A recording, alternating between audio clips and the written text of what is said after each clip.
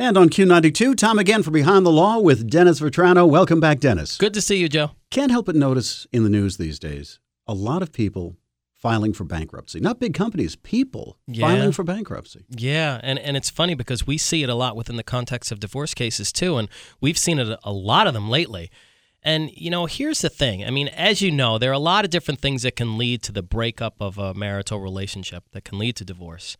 And look, I can't answer that question for you as to whether or not your marital relationship is over. Only you can answer that question.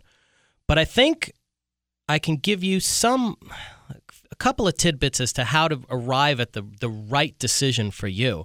And I think it's important that you start with distinguishing whether the problems, at least as you perceive them in your relationship, are really life problems or relationship problems.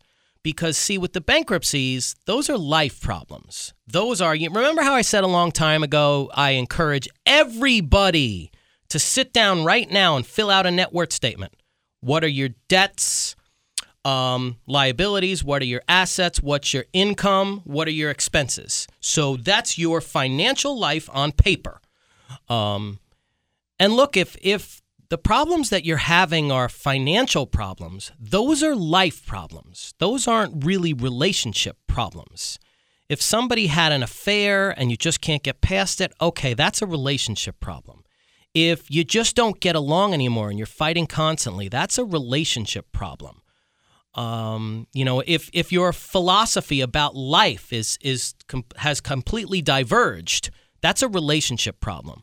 But whether or not you're making enough money to pay your bills every week, every month, that's a life problem.